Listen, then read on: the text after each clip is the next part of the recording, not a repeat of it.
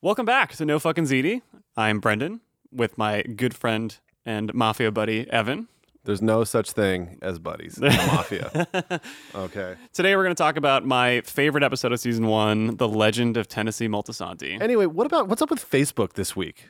What's up with Facebook this week? I don't know. I just wanted to change the subject away from your favorite episode. Welcome to the Facebook podcast. I'm Mark Zuckerberg here with the Winklevoss twins. I'm both of them. In this demonstration, And I Kate will Mara? be both Winklevoss twins. Great. Just like the David Fincher film. Trent Reznor brought his guitar. Thank you, Trent Reznor. Oh, he's gone. All right. All our guests just come in really quick and then leave right away. Well, Kanye went to get food. Okay, he's going to be back. So, yeah, this is my favorite episode of season 1. Of all time? Of all time. Oh, there he was. Bye, Kanye. Thanks for coming by. Okay. Um, The Legend of Tennessee Moltisanti. yes. And so the name for this episode comes from the name of a very famous author and playwright, Jerry Moltisanti. That's the pun. True story. Yeah. One of the great authors of the 20th century Just American literature. one of the most important American authors. It was like What did he write? What book did he write? he definitely wrote Yasista's Crotch. Excellent. I remember being forced to read that in high school, and I was like, ugh, it's so boring. But now that I'm older, I love My Sister's Crotch. That's a really good one. Also, the children's picture book We're Out of Mayo. That's one of my Another favorites. good one. Another gem. That's a really good one. I still like to read those inflatable books in the bathtub. Like to this day, it's really nice. Great. Good podcast. Good pod. So this is about Tennessee Moltisanti. Yes. New character. Moltisanti. Yeah, brand new character they introduced in this episode. He's also played by Michael Imperioli, but with a mustache. He's sort of like the bookkeeper in The Untouchables. He's got a mustache. He's kind of dorky but kind of cool. Right. And it's chill. It's chill. He's chill. Well, the truth is, that's the truth, actually. But also what's going on in this episode is that this is all about Christopher dealing with the guilt of having murdered someone and wishing that he was also more famous in the mafia. It's so good because he has fucking cowboy-itis. He's got yes, exactly. He's got cowboy-itis and is kind of wondering what his identity in the mafia is, when he's going to get made, and when he's going to get the appreciation that he believes he deserves, basically. And you sort of like, you see this and you can't imagine Tony going through this time at one point in his life. Tony has always been so focused on just being a rich, old, alone fucking guy. Yeah. And like Tony doesn't give a fuck. He's hell-bent on being the best mobster. And he is the best mobster. He is, yes. Chris is not a very good mobster. No, he's not. And we said it before. If his throw of email Koloff into that dumpster is any indication, yeah. he's not a very good mobster. Yeah, and we said it. We're talking about that scene, I believe, in the pilot of our pod. The Chris, he was The podlet. The podlet. He was just never really cut out for the mafia. Chris is kind of a sad. I think he's desperate for a father figure. He's desperate for like a group that accepts him. He's also desperate for Alexis. Yes, that's true too. He's not desperate in the ladies department because Drea, who's still sleeping over at your place. What's up, Drea? Yeah. Adriana. She's got to come by to get my key. Right. She forgot her key. Okay. She is lovely in this episode. She's going to go home and make ravioli in her underpants. She is lovely in this episode. Somehow the smarter of the two. Sometimes. In this one, she is for sure. She at least knows how to spell managed instead of manouge. But yeah, Christopher, he's feeling the regularness of life, as he puts it, and he's not liking it. He's wondering what his arc is and what his identity is, and it's so good. tripping him up. And he's trying to write this fucking thing. We start with his dream sequence. This is one of the few dream sequences that we ever get of someone other than Tony. That's true. There are maybe 3 other people who have a dream sequence. I know Melfi has one. Melfi Carmela has one. a quick one. Syl has one, doesn't he? Syl has one. Yep, he does. And I have one all the time. Mine is just the Melfi one on loop. I'm singing "What Time Is It?" It's time for love. Mine's the same, except it's your sister's voice. Oh, for God's sake! That's the last sister reference on this podcast. Those Colleens, come on. I love the dream sequence at the beginning. It's such a cool, creepy nightmare, very realistic nightmare. Well, the sound is amazing. The sound design is fantastic. It's fantastic because it's silent. Like there's all this wind going around, but it's totally silent, and you just hear his voice. And it's actually, you know what I think it reminds me of is the like your internal voice if you plug your ears and you talk, kind of like we're doing right now. I've had my ears plugged this entire time. Yeah, and like if you turn like do it right now. If you turn your microphone off and you talk, if you can't turn your headphones off. You sound like the deaf woman from West Wing right now. There's a spoiler alert. We didn't tell people we were going to spoil. Oh, the you're West right. Wing. Actually, sorry. That's a different 90s show. But seriously, folks. Yeah, let's get serious. No, that's a lesser show may not be able to carry a podcast like this. Exactly. That's actually true. But the dream sequence is amazing. They're out of Mayo. In Czech Republic too, we love pork. Right.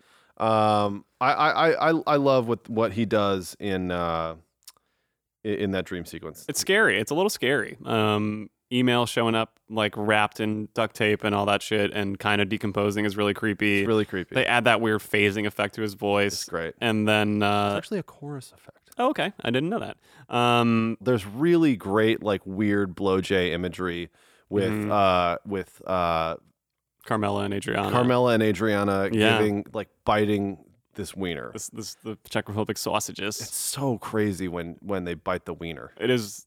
Yeah. They just fucking bite it. Should we try and figure out what that means right now, or should we just think about the imagery? Doesn't the adage go, you should never bite the wiener that feeds? Yes, actually.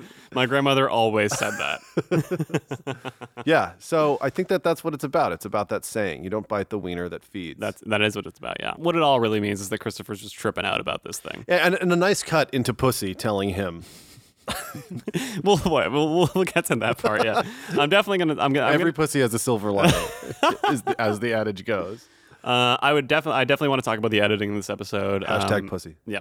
And I won't get too technical, I promise, but I think this is a great well, all right, I will get technical actually, because I think that this is the most like fun, adventurous episode as far as like the camera work and the editing goes. Big time. They're definitely at the point in the season where they know what they're capable of, and they're very confident and kind of riffing on that style, and they're having a lot of fun in this episode. I think everyone on the show by this point quit their day job. Yeah, I think it's safe to say that they knew they were a hit at this point, for sure. Yeah, for sure. Maybe they were doing it full time, at least some of the people. I think the first 7 episodes they were just kind of doing on the weekends when they had time. And then like shooting porn. Yeah, but at this point, their Kickstarter reached their goal, and they decided that we're going to make a show for HBO, and that's what they did. And I'm so annoyed because I wish that I bought Sopranos stock at that point. Can you imagine? You'd probably be a thousandaire right now. Yeah, if I put $2 in. The other thing in this episode is you said Tony is the best mobster, and all he wants to do is be the best mobster. He is the best mobster. He is once again because his plan, we see it again in action, has worked. He doesn't really have to worry too much about these indictments. He does, but he doesn't really because he knows that he's not considered the boss by the FBI. This is an incredible. First half of the episode. There's all this rapid fire shit going on. They're at this wedding. Yes. Where Tony gives the woman a stolen computer. Christopher does. Or Christopher and then does, says yes. that he's like, I bought one for myself too, which is like, come on. Yeah, exactly. You're going to love this model so much. Yeah. It's Windows 95. Jesus it's going to be amazing. Christ. And the representation of computers on The Sopranos at that point, I mean, I'm sorry, but it's ridiculous. The way he's like hitting the buttons and like they type something, it's like beep, beep, beep. Yeah. You know, like, I know the sounds are just never existed. I don't think. No, never. It's like when the FBI shows up eventually and AJ like is swatting flies in his room. Yes. Cranking his cock. Yep. And he's swatting flies, and then Meadow tells him to go delete all the porno that he downloaded. Downloading porno back then was a tall order. Yeah. It took years. Yeah. Like basically. It really did. Yeah. And you have to like kind of, rename it something that so when you left the computer downloading overnight, no one would really know, but they knew. Yeah. I think they knew. Exactly. Yes. They all knew, and everybody got caught. But the point is that he had to delete it, and then he runs over to his computer, and he's like typing on the keyboard. Yeah, he turns it on and then immediately starts like typing. Fucking Dexter's Laboratory. Which, like, even now, you'd be lucky to have a computer that turned on immediately, and somehow his does. But so that is the other plot line of this episode, is that the FBI, there are rumors that the FBI is coming down with indictments on the Jersey mob crew. And the way that wedding scene is edited, where everyone's bugging, fantastic. It's really good. And then they have the meeting Yes. where Junior makes a lot of decisions. Junior is fucking hysterical in that meeting because I love that he tells them what they're going to do, and then Ray's like, "What do you want to do?" And Ray asks Tony what they should do, and Junior's reaction is just fucking priceless. Just fucking told you. It's so good. Yeah. And that whole scene, I love. The writing in that is just so efficient. It's just, like they show up, Larry tells him, I got bad news, but we'll talk about it later. And then it's just cut. Right, Everyone exactly. reacting to the news. And then Pussy taking his gift back. I know. I noticed that for the first time here, and I don't know why. Like, he takes it back, I guess, because he thinks he's going to lose a lot of cash. Yeah. But what do you say to get your gift back? I don't know. This poor woman, though. Larry's daughter here, her wedding is just completely ruined because these douchebag mafia guys show up and then leave and take their shit back. Well, and also Olivia Soprano is there. And she says to Larry Boy, she's like, you still seeing you other women, Lorenzo? She calls him Lorenzo. Oh, my God. Just can't help herself. Can't help herself at all. Still seeing you other women, Lorenzo? Yeah. This is great. And Larry doesn't even care. The only thing that could happen like that's worse is indictments. Right. And Junior's not worried, but we know that Junior is actually the one that gets sapped with this shit. He'll be fucked. And Larry Boy, actually. Mm-hmm. Larry Boy gets hit pretty good. Yeah, I kind of forgot about that. Like, spoiler guys, but Larry is one of the ones who will eventually get arrested towards the end of the season. Right. And then he does get out eventually, but he's gone for a little while from the show. He's not like one of the most common, like, he's not one of the most busy characters on the show. No. But he's so funny. Yeah, he is. And his brother, who we'll meet next season, is equally hysterical. And equally hysterical. Exactly. Loves to do that. Loves to repeat what he just heard. Loves to repeat what he just heard. And the whole sequence following that where everyone's, fuck you. Fuck you. The whole sequence. Can you imagine that? The whole sequence following that where everyone's getting rid of their shit, doing the little spring cleaning, and Christopher's just home writing a script. Yeah, exactly. It's great. Everyone else is living the reality of it, and Christopher's still living this fictional world. Well, he is, and also he doesn't have any incriminating shit in his apartment. Right, because he's not a wise guy yet. He's not still, really, no. He's murdered and thought that would get him a little further up on the totem pole, but no one's taking him seriously quite yet. Well, one of the best things that he says, one of my favorite lines is when he's talking to Jimmy Altieri about it, and Jimmy's like, "Fuck," and Chris goes, "Fuck, they're gonna want my ass." He sounds like Kenny Powers. They're gonna want my ass. So everybody goes home from the wedding. Pussy is barbecuing his papers in his Weber. Looks delicious. I love Tony and Carmela. I love when they're a criminal team. I know that sounds weird. It's fun. She's cool good when at they're it. together. Yeah, she is good at it. And I love they're cleaning out all the jewelry and the guns. Like and the cash. There's so much. They have like Uzis. It's a great scene. This whole episode just moves. Like as soon as it starts, it's just like constantly going. It's really good. And you see it in the camera work. I mean, it's the most like kinetic we've seen the camera on the show. I think it's just constantly moving. A lot of dolly shots. A lot of whip pans back and forth, and it's just a lot of fun. And every time there's a whip pan, it goes. Whoosh. Yeah, there's a great sound effect. But it provides a cool energy to this episode. It really does. It's one of my favorite episodes. It's easy to watch. Like the one we talked about last week. They're like nothing really happens. Yeah, there's sort of an energy, but it's kind of like it kind of has a sitcom sort of feel. We were struggling a little bit. Not that it's not a good episode, right? But it's mostly Tony in therapy it's got a sitcom talking vibe to because nothing changes. Yeah, I guess, we were kind of struggling to like have topics to talk about last week, and I feel like that's because it's mostly just Tony saying a line in therapy. Also, we were watching Wimbledon while we were That's true too, yeah. But this episode really moves, and it really is like that push into the final act of this season, like it's like setting up all the pieces. There's like a critical mass. Yeah, exactly. It's setting up all the pieces in place for like the final 5 episodes or 4 episodes of the season. Right. And so it feels very exciting, and it's about, I guess a lot of mob stuff, which is always fun. And then anytime we get a Christopher episode, I think it's always pretty fun. It's really good, and I love him writing. Him trying to write is so funny. Every time that happens, that's just like, I mean, I feel like they must have been tempted to do more episodes about Chris trying to write because it's so entertaining. Yeah. Like when he talks about he has Adriana checking out, he gets really mad at his computer, which is awesome. Right. And it's kind of a throwback getting that mad at your computer. Right. And he's like, you fucking asshole. And I still do it sometimes. I'm ashamed to say it, but really? I mean, at work for sure. Yeah. Like when you're trying to put an explosion in front of like a cat video. Exactly. Yeah. That's what I do for work. Yeah. Yeah, exactly. Yeah. I still want you to do that thing for your reel where you take clips of like the NFL long NFL runs and put like explosions and like gunshots coming behind them. I'm gonna do that. Nobody steal that idea, please. Yeah. By the way, no one listens to us. It's okay. That's true. true. But so Adriana informs him that he put it in buffer memory. Which is really funny. She actually minored in computer science at MIT. I guess so. Yeah, so her major was hostessing. The whole episode where Adriana's just in a computer lab trying to hack into Facebook is a fantastic episode. She's actually at Severnaya in GoldenEye. If you look in the background, she's one of the computer hackers who's back there. Like she helps Boris, who's invincible. Speaking of 90s, great 90s icon, the GoldenEye. Yeah. And Adriana in GoldenEye. And Adriana in GoldenEye and the computer. Yeah. The home computer. But so Adriana informs him that he put it in buffer memory. And then she reads it, informs him that he wrote Manujed, which is very funny. She's great. She's great. Yeah. And he starts talking about Blockbuster. Yes. That candy and carpet smell gets me high. Which is disgusting. It's a great line, but it's exactly how Blockbuster smelled. It is, yeah. For those of you who aren't young as shit and stupid. Yeah, you guys have no idea. But most of our listeners do, I think. They do. Yes, they do. Yes.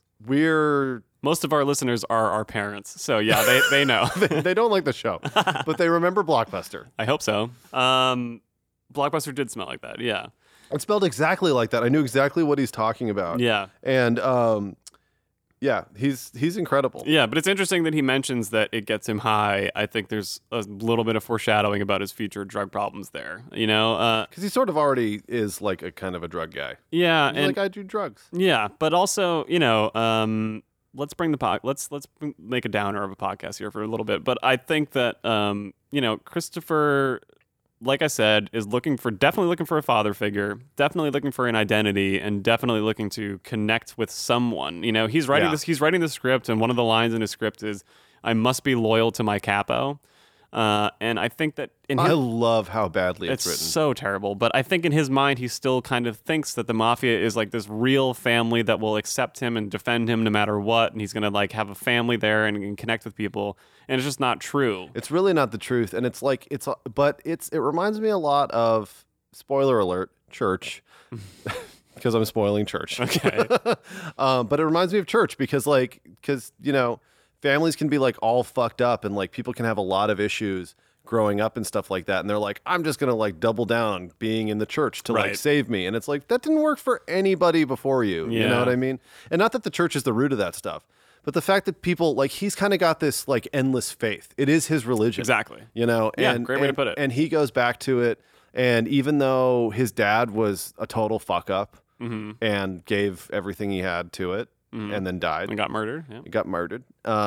He goes back to it as if it's this thing that's going to save him, like it's his destiny or some shit like that. And it's just not. No, it's just not. It's not, and it's not good for him. Yeah, and he'll turn to drugs because of it. You know, I mean. Well, and all the horrible, he already can't handle it. You know what I mean? Exactly. He can't handle. He's having these dreams, and he's I think just feeling alone and insecure, and like he doesn't have his own personality, and that no one's taking him seriously. You know, when he there's of course that famous scene in the bakery. You know, he gets sent. This is just a classic scene, but Christopher gets sent to go pick up Shri Adele for the guys. Shri Adele. As they all kind of hide out. They're all going to kind of hide out at the strip club while they wait for this FBI thing to blow over. Yeah.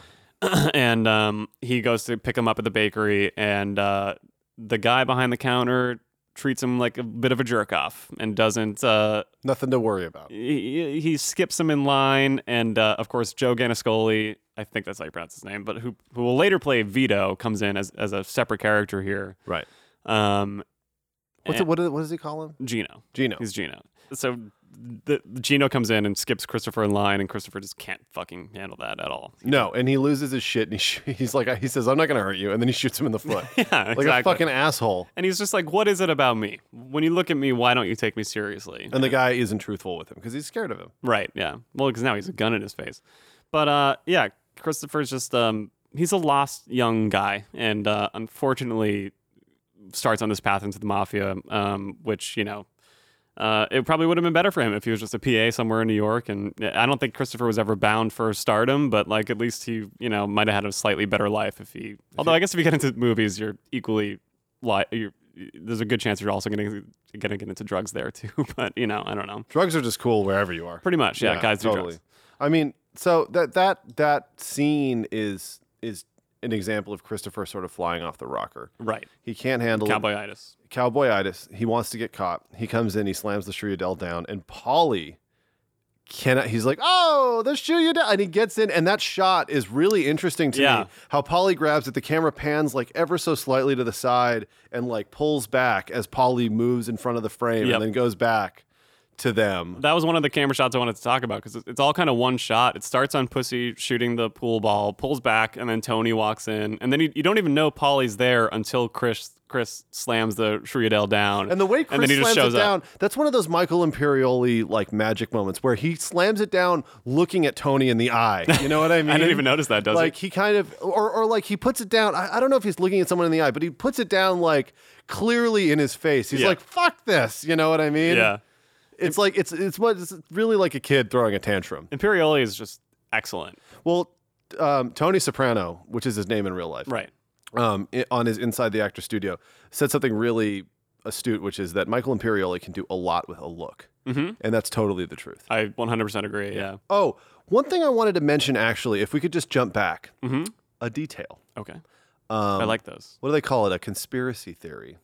Okay. But it's a TV show, so it's all a conspiracy, technically. Yes. So I guess by definition, a TV show is a conspiracy theory. Right. I noticed something. Okay. In Chrissy's dream sequence at the beginning, it's the music from the Gloria Trillo dream. Oh, I didn't even Way the fuck down the line. I didn't notice that, actually. I think. Okay. We'll have the NFC fact checkers check that. NFC fact checkers, please stay late tonight. And we're gonna go, but go you should take care of that. Yeah, you should stay here and fact check. That's just we've earned it. You know, we've earned the right. You guys are gonna stick around. We've earned our stripes. You're cutting your teeth. We've earned our stripes. Exactly. But that music is the same, so we're gonna check on that. Yep. And then we'll let you know. Exactly. We're probably never going to let you know. Yeah, exactly. Sorry, guys. Spoiler alert. You can check on that and then comment on Reddit about how wrong we are. No, this is the cliffhanger. We're going to check. We'll let you know. And don't put this podcast in buffer memory. Yep. We'll be right back.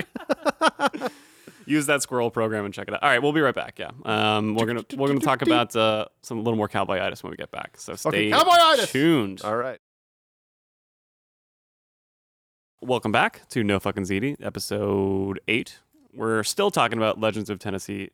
Legends? What are we talking about? The Legend of the Hidden Temple. Legend of the Hidden Temple. Hidden Tennessee Multisanti. So the Blue Barracuda. The Blue Barracuda. And the Silver Piranha, maybe? I think it was actually the We're Out of Mayos and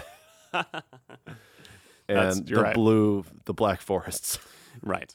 So Cowboyitis. We both have it. We both have it. You should get it. We contracted it from consensually. Christopher. Okay, this is one of my favorite cuts. All right, so and it reminds me a lot of basically my favorite scene in Sopranos when, like, a million seasons from now. There are a million. When the whole thing is going on between Little Carmine and Johnny Sack are fighting over stuff, and then Chris doesn't shut up during this lunch thing, and he's like, "I'm really sorry, you can't do it." And Tony's banging. They cut to Tony banging on the steering wheel. Why the fuck? Why would you possibly? Right. You know. But this is one of those scenes that reminds me of that, and this amazing shot as Chris drives up to pick up Tony, where you're seeing Tony's face, and then it curls around his face, and then you see the car behind him. So I actually wanted to talk about that specifically, and I actually need to kind of back up to do that. It was CGI, wasn't it? Yes, it was. That was actually George Lucas directed this episode. There's actually a TIE fighter in the background. Yeah, and really stormtroopers all over the place. It's weird. But to talk about that, I kind of want to back up a little bit, and we have to introduce Melfi's storyline here, because Melfi is kind of dealing with, for the first time, like, sort of backlash in her life for treating someone like Tony Soprano. Discrimination is what we call it. Yes, I guess so. As you are an Italian American, I'm sure you've been offended by this series the entire time. What do you mean you're sure? I'm just sure that you're an Italian American. You're so sure. But so Melfi... Is it because of the color of my skin? Yeah. Yes, you are red, white, and green, which is very strange. And I think you should see a doctor about that. I've got pepperonis, too. Melfi's family, Melfi kind of lets it slip in front of her family in this episode that she's dealing with a tough Italian guy. She doesn't really give it away that it's Tony, but they figure it out. She's so shitty at this. She alludes to it, and then she makes this. She's like, "You know better than anyone. I can't talk about my patients." Like, she's so dumb. Well, her son is no better, though. I fucking hate Jason. I guess it's Jason Melfi. Jace. It's just Jace, whatever. That kid's such a shit. That's everything you need to know, is that his name is Jason and they call him Jace and he goes to Bard. And that he's moving out of a smoking dorm into a non-smoking dorm. They had smoking. Did they have smoking dorms at your college? No, not at all. But so her family has a lot to say about the fact that she's dealing with a mafia patient and what that says about Italian culture, and that most people look at Italian Americans as like when you think of an Italian American, her ex-husband says that you think of pizza or the mafia. The Godfather. The Godfather or the mafia. But what he forgot to mention, Goodfellas. what he forgot to mention in this beautiful culture is Super Mario Brothers. Super Mario. Super Mario Brothers. But you know, as an Italian American, just to like really sound like I'm on Reddit, as an Italian American, I can confirm. I know it never crosses my mind to think about being in the mafia. Right. Like, or you know, whenever people find out that I'm Italian, they're like, oh. Yeah, you don't look tough enough to be in the mafia. Sorry, bro. I'm just joking. No, but like I've never experienced that. Neither has he. Neither has he. Sorry. No. And well, maybe, I don't know. Maybe at a certain time, I don't know. But I think that Jace, believe it or not, even a broken. He makes a great point. Yeah, mafia movies at this point are kind of like westerns, in that they're just kind of part of an American cinema and lore. they're tall tales. I think that's what he's saying, is that they're tall tales in a way. Right. And like what his grandfather says, you don't hear the Scotch-Irish pissing and moaning about being You're goddamn right we don't. Being characterized as rustlers and gunslingers. Well, we've had a president, so you know. Who? Well, all the Micks named their kid John after JFK. All this is to point out that you know, Melfi's kind of dealing with the fact that maybe her patient is not a good person. And what I wanted to say about that cut is, you know, she's with Richard. They're talking about selling the plot of land that they were going to build a summer home on. There's an editing technique in there that I really like, and it's kind of like whenever you want something to sit with the audience and have them to kind of think about it, you kind of let something play and then don't really put any kind of sound up or anything afterwards. And so that scene ends with Richard saying, sooner or later, you're going to get to good or evil, and you're going to find out that he's evil. Right. And we cut to this long shot of Tony's face, and we as an audience are kind of meant to sit there and think about whether or not Tony is good or evil. At this point, we've been rooting for him the entire time. He's got the meanest look on his face. Yeah, but it's just this long, slow pan across his face, and Richard's voice is kind of sitting in your head, and you're kind of thinking about, like, well, whether or not this guy that you've been rooting for this whole time is, in fact, evil. Right. And it's a great little technique and a great cut and a great shot, and we know what Melfi's thinking. Right, of course. Well, this is one of the only times also where Tony actually, to me, in terms of his portrayal on the show,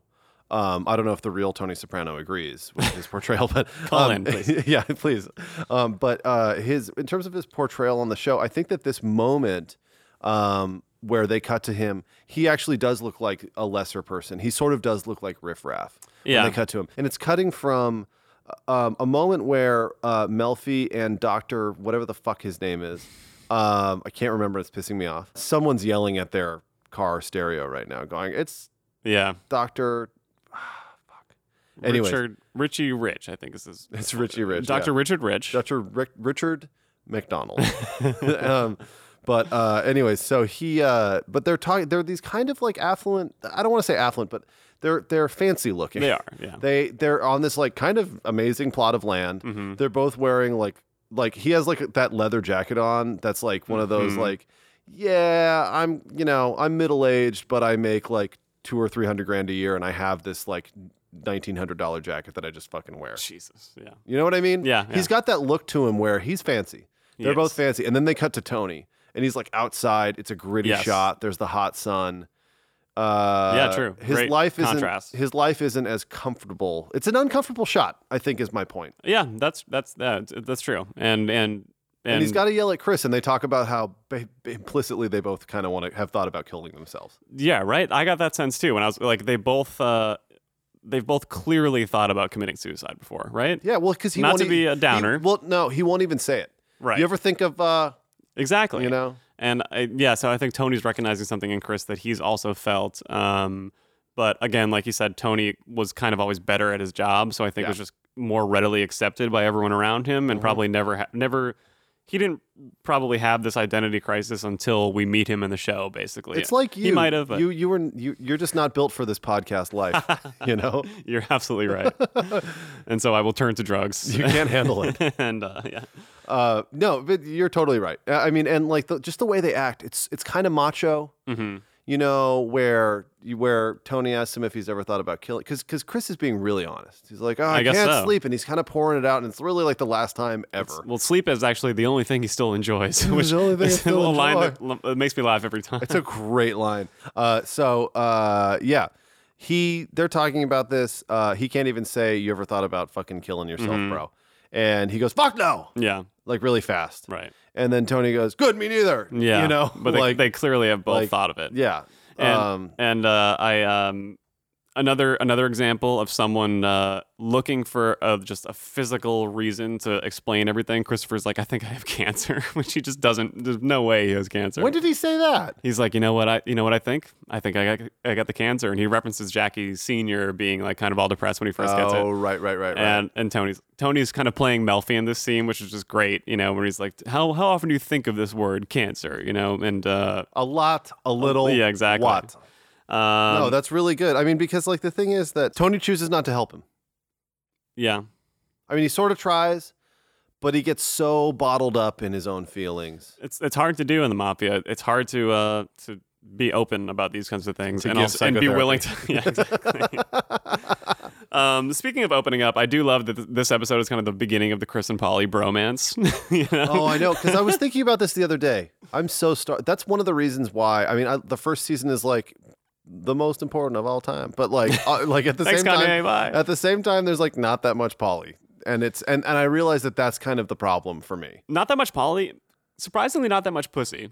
And I know I've said that about my life in general. Yeah, there's not enough pussy in most activities and things. But yeah, they I love the scene of Chris and Paulie in this episode. Christopher talking about his script, and he's like, I got 19 pages, and Paulie's like, is that a lot or a little? Is that a lot or a little? Has no idea. The devil's whatever, those are all make-believe. it's the way that he talks to him is so frank, and it really does reinforce the fact that Paulie is the best gangster in the whole thing, unequivocally, bar none. Come at me. Hashtag, you don't know shit about Sopranos. That's my fucking opinion, okay? This is no fucking ZD. Paulie's the best. Let's go, Brendan. All right. Let's get out of here. True though, because he has no family, no one to worry about. It's just Paulie. But also you can tell it's in his blood. Yeah. He experiences the world through that lens. Literally all he was meant to do. Well, because the way he says it, and it's with he doesn't make it overly sentimental when he's like when Chris says, you know, did you ever feel like nothing good was going to happen in your life? He goes, yeah, and nothing did, you know, and it's very matter of fact. He's being very candid, but he's not being like, yeah, I know, man, like Tony is. He's even next level compared to Tony because he just like isn't experiencing it at this point. Hashtag Paulie's next level. Yeah. Hashtag Paulie next level. Paulie is definitely like level 6 Scientologist at this point, by the way, in the episode. He can move things with his brain, I think, at this point. Yeah, exactly. Which is a show I'd love to see. Tom Cruise is really good friends with Paulie's Walnuts. That sounds like a great company. It does, actually. We're going to go out on a limb here and trademark Paulie's Walnuts as a company. Yeah, we own it now, officially. We're starting a Kickstarter.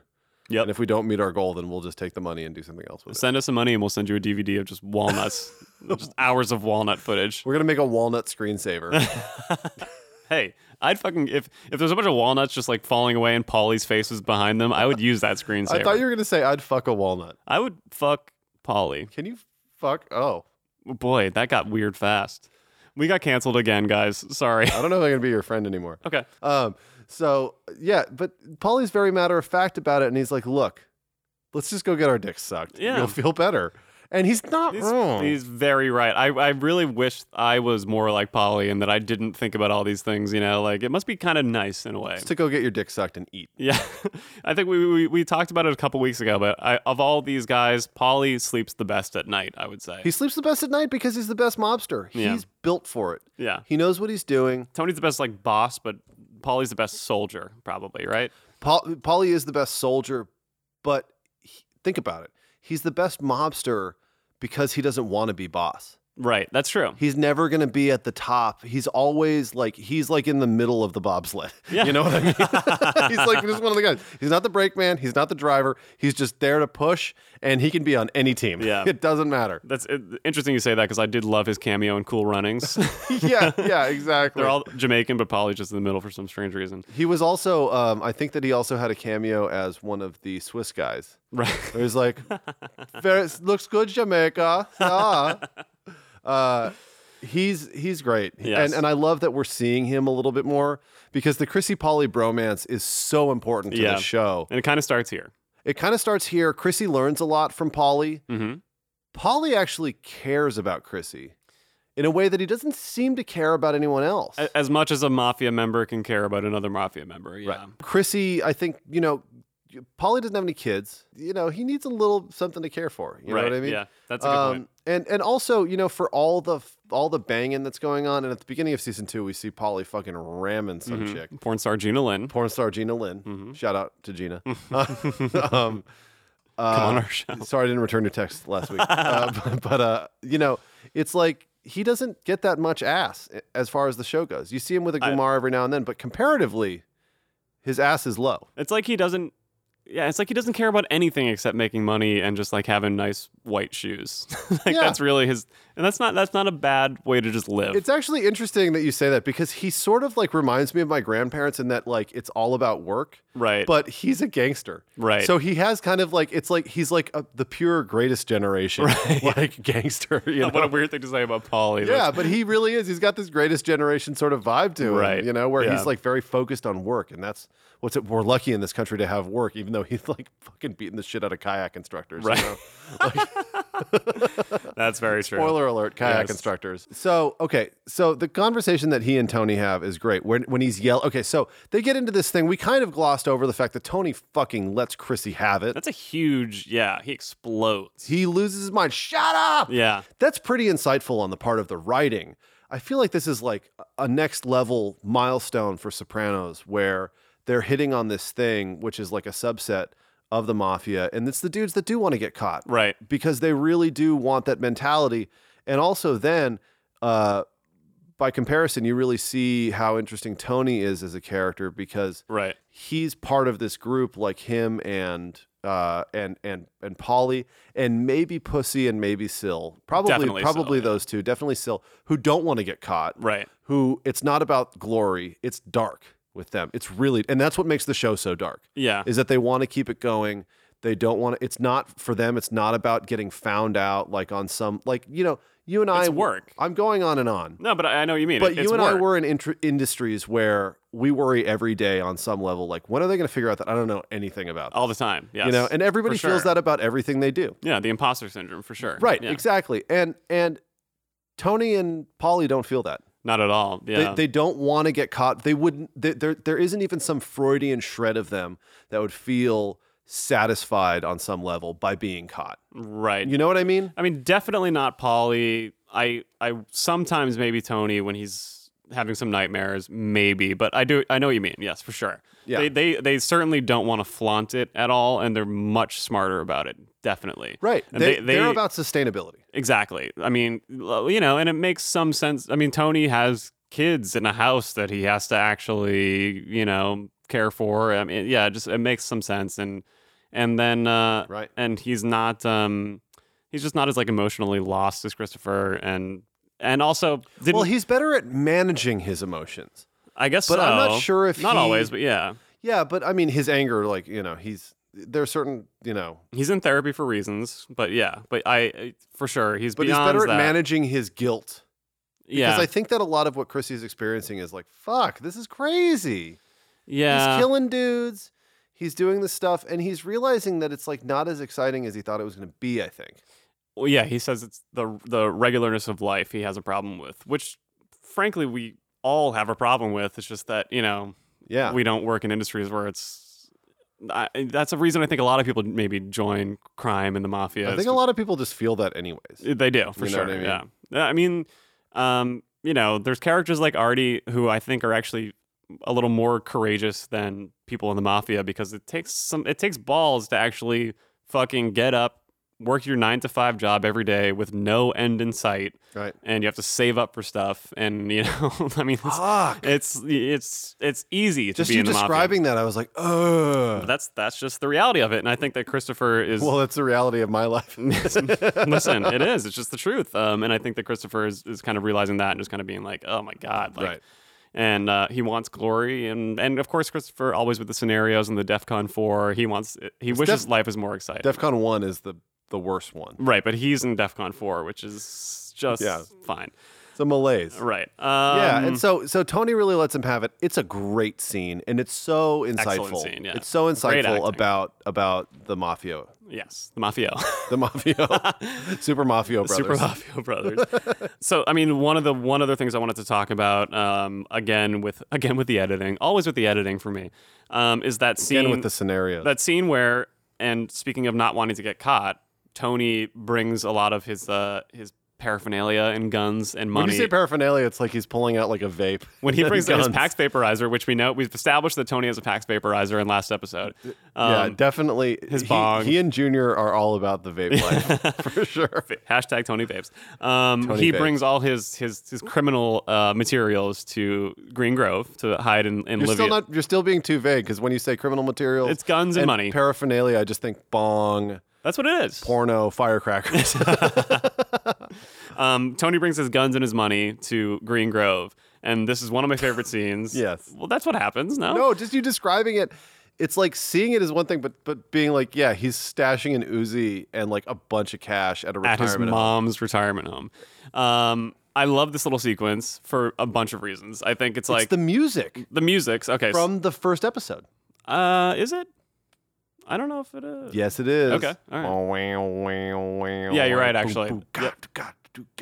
But I love that scene for the editing, for one, because it's cool. The edits kind of answer a lot of the questions. When to set it up, I guess a little bit is basically Tony and Carmela are in cahoots here to get Livia out of her room at Green Grove so that Tony can get in and hide his guns and money. And you're completely right. The thing you said earlier is when Tony and Carmela are partners in crime, firing on all cylinders. It's great. It's fun. Yeah.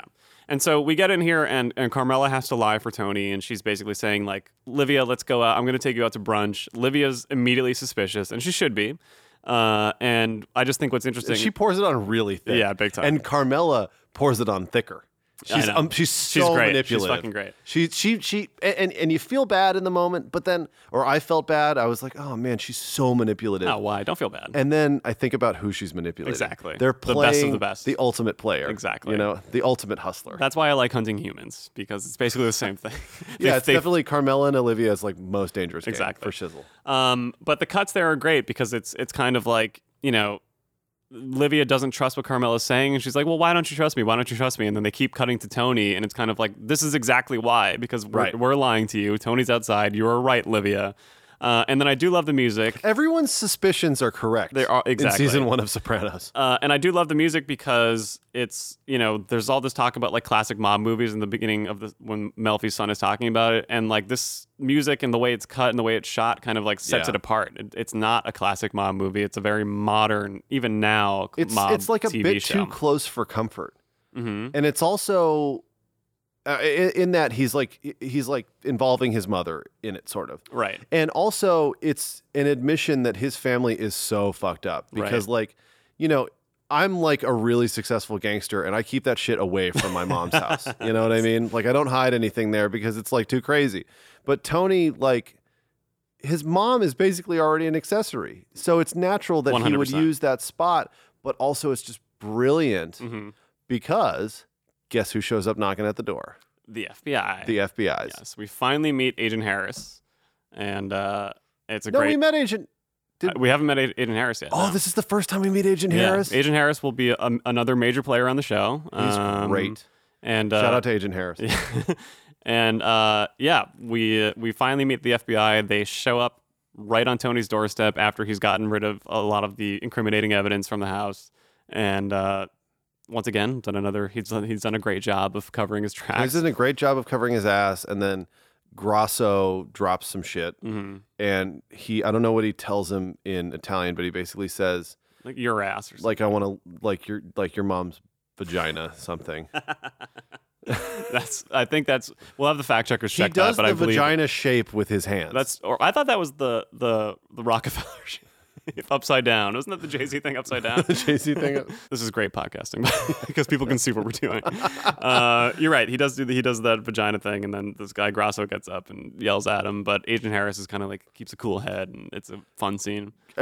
Harris is of course, the FBI man with a heart. Yes, we love him. We do. He's great. He's a great character. Will show up. He'll be in it.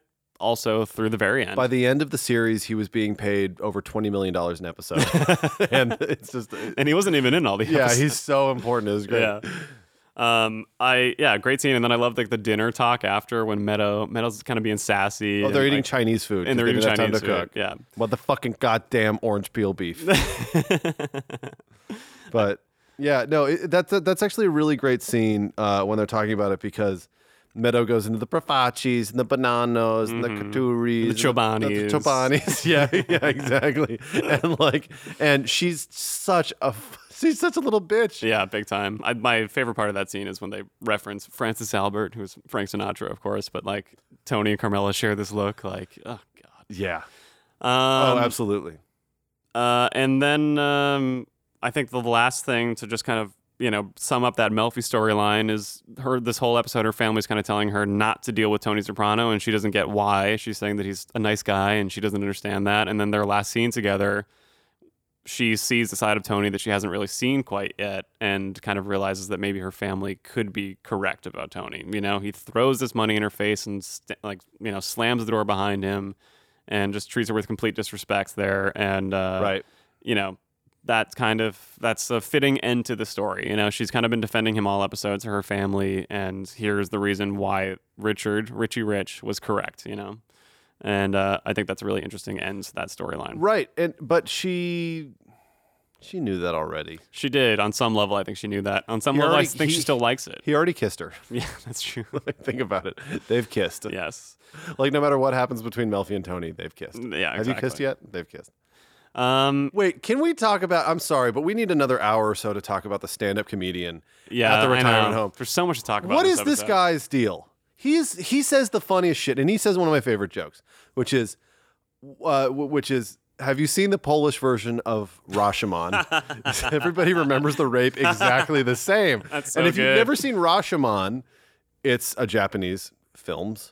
And it's basically it's about a rape, and everyone remembers it differently. Right.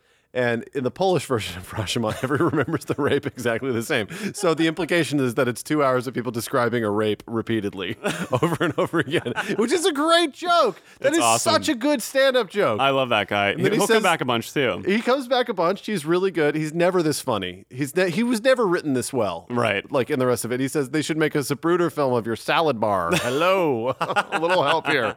And then he says, Mr. And then my favorite is that. We almost finished the episode without actually talking about this. Olivia actually tells Junior, right? Well, that's seeing a psychiatrist. Yeah, but behind that, which is more important, this is actually the key to the ending. I believe, is the stand-up guy in the background. If you really listen, you ignore what the main characters are saying.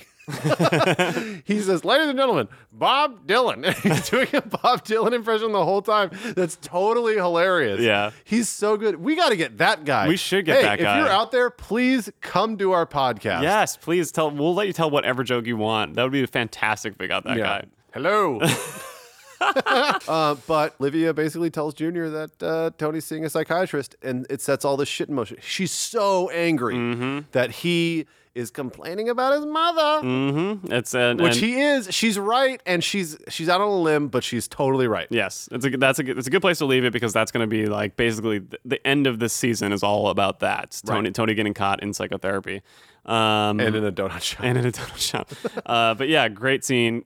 Junior's reaction is fantastic. And what does he say? He just like Livia, he's just like a psychiatrist. Yeah. And then the woman tells Livia to keep it down, and she like whispers it back again. It's just it's funny. It's just, the old people on the show are so funny. Oh yeah, and just great. Picture yourself on a boat at Ellis Island. He's amazing. Hey, those people lived through World War II. Yeah, exactly. But also. Okay. Last thing. Okay. Almost the last thing. Second to last thing. Family therapy. Yeah. So another therapist who has cowboyitis, because he's very excited to talk about how his family was somehow connected to Meyer Lansky. Those are some tough Jews. That is so fucking weird. Yeah. It's so weird. And this particular therapist, why is Melfi on a first name basis with all of her therapists? That seems weird. Like, I've gone to therapy and I'm not like, yo, what's up, Doug? Yeah. Same. Doug, yeah, it's not. What are you saying, Doug? Like, Doug isn't my therapist's name, by the way. I'm maintaining his anonymity. I don't want people mobbing him, asking him about what's up with him. It's Polly's Walnut. Polly's Walnut. Yeah. Yeah, exactly. But they have this family therapy session that's like, it's pretty trivial, but I mean, in a way, I think this is partially passive aggression on the normal human being. The normal citizen. Right. Wait, who? Therapy is? Or No. This scene. Oh, yeah, for sure. This scene is definitely one of those David Chase, like, these people are uncool, bro. Well, it's just another, it's like, ooh, you act like it's like you're so against it, but face it, guys. You're all interested. You would all treat Tony Soprano if given the chance. And Jace is still the most pointless character because he doesn't actually care about anything. I hate that kid. We hate your character, but if you want to come on our podcast, come say hi. All right. So that brings us to the end of Legend of Tennessee Moltisanti, and one of my favorite little scenes here. The last scene there. Is this the last thing? Yes, this is actually the last thing. We don't have any comments about the meaning behind the credits or anything like that. Christopher's story wraps up here when he gets a call from his mom. He's been waiting all episode for someone to acknowledge that he is a gangster. The news didn't do it. The reporter, in the story about it, they never mention his name. No one. They mentioned Brendan Fallone as an associate. And not him, right? And no one takes him seriously as a mobster. Finally, they mention, and this is a terrible thing, but they mention his name in the newspaper, and he's all excited about it. And he buys all the newspapers. Which is just against what he wants. Doesn't he want people to know who he is? But I don't know. And it ends to this cake song, which I really love. And I vividly remember watching the scene and seeing that at the end and being like, this is a cool show. Like, they're using like cool modern music. Like, I couldn't believe it. That's why David Chase did it, because he wanted a lot of 15-year-olds watching. Exactly.